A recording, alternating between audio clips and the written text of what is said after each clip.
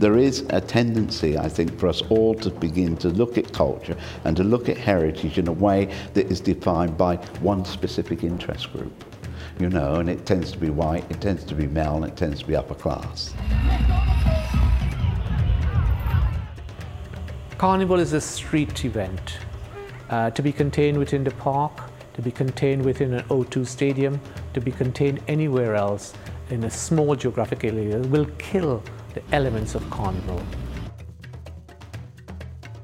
Notting Hill has become a lot more gentrified, and there are very few ethnic minorities around here now, simply because we cannot afford to live in Notting Hill. There is the tension also between those who want to keep it on the streets and those who say no, it should be sanitised, put into the park, corralled, made nice and neat, something for people to look at, you know, but not be part of, basically. During the 7 years I was chair of Carnival, I spent all those years fighting that very thing. And so it was not going to be a carnival in the park, you know, and off the streets of Notting Hill. You know, we had to take, in those days, Ken Livingstone to task. We call it affectionately the Grove. Not Ladbroke Grove. Ladbroke Grove is a road. The Grove is a mood and a historical moment carved in people's minds. And I think that was why, with the race riots, it did not happen in Finsbury Park or Brixton. Somewhere, there's this spiritual aura that produced all these things of revolt, of relaxing when you take the power, of not compromising. That is, of the race riots, that is the ethos that set up the Carnival forever.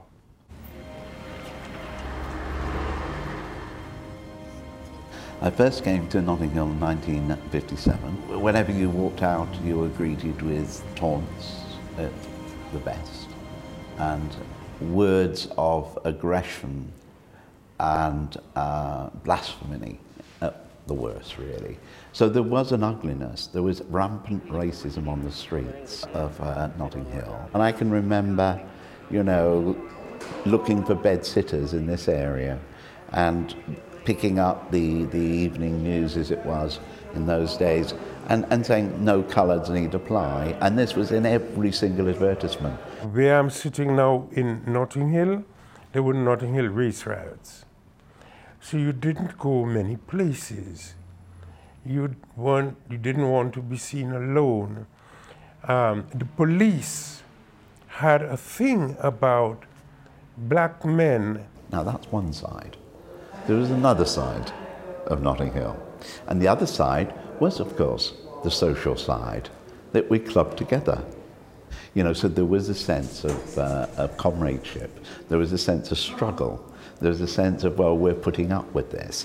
We're going to fight through this. And that was the other spirit that was in the area. Carnival, too, was a way in which it gave us sanity. We belonged to bands. There was a natural feeling of belonging that came, and a natural feeling of identity, and a natural positive feeling of projecting an image of ourselves as we see ourselves. The creativity emerges where you find your own thing to do. We couldn't go in pubs, so we formed shebeens with music from Jamaica, which came from every boat, with the calypso from Trinidad, and with the clothing from the south of the United States. You need the most vicious totalitarianism to destroy the spirit. So with the racism, this was a kind of way of dodging it, not confronting it yet, dodging it and dance, dodging it with a dance. I mean, the seeds of the protest movement in the UK, that all sprang out of this. of being part of Notting Hill. Many the Caribbean peoples who came from the Caribbean, right, settled here in Notting Hill.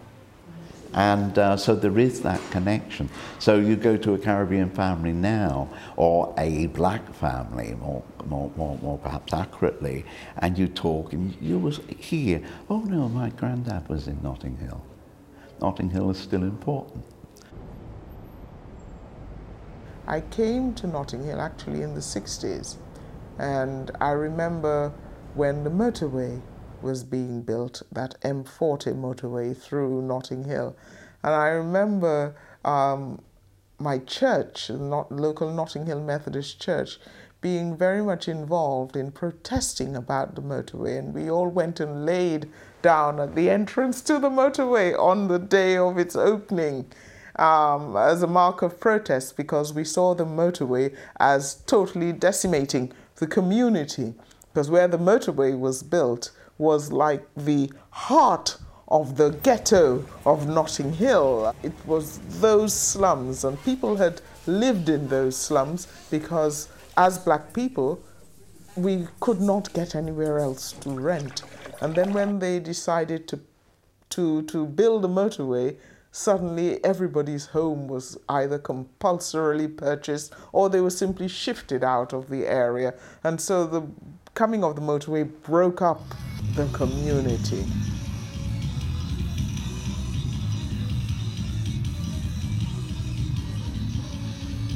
What we've got to be saying to the heritage bodies is not that we are marginal, but we are part of that heritage. So you see Carnival on Carnival's terms, as you would see a stately home on the terms of the aristocrats that owned those stately homes, as places, as industries, as local communities or local businesses or whatever, the way they see it and how they lived, etc., etc. Well, Carnival lives in the same way. So you've got to see Carnival in this way. You don't need to sanitise Carnival to make it therefore cultural and therefore part of the heritage. London Notting Hill itself as an area was not always looking the way it looks now. The fact is that in terms of assisting the development or the gentrification of the Notting Hill area has been the London Notting Hill Carnival.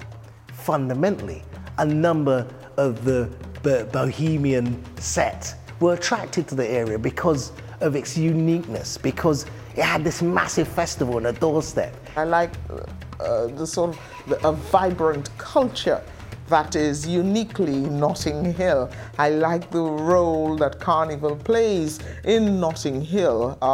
2 days a year, you know, the residents have to be tolerant of each other, and Carnival brings life to the streets of Notting Hill, and it's a statement that we are here, we haven't completely gone yet, and that gives Notting Hill its very unique feel.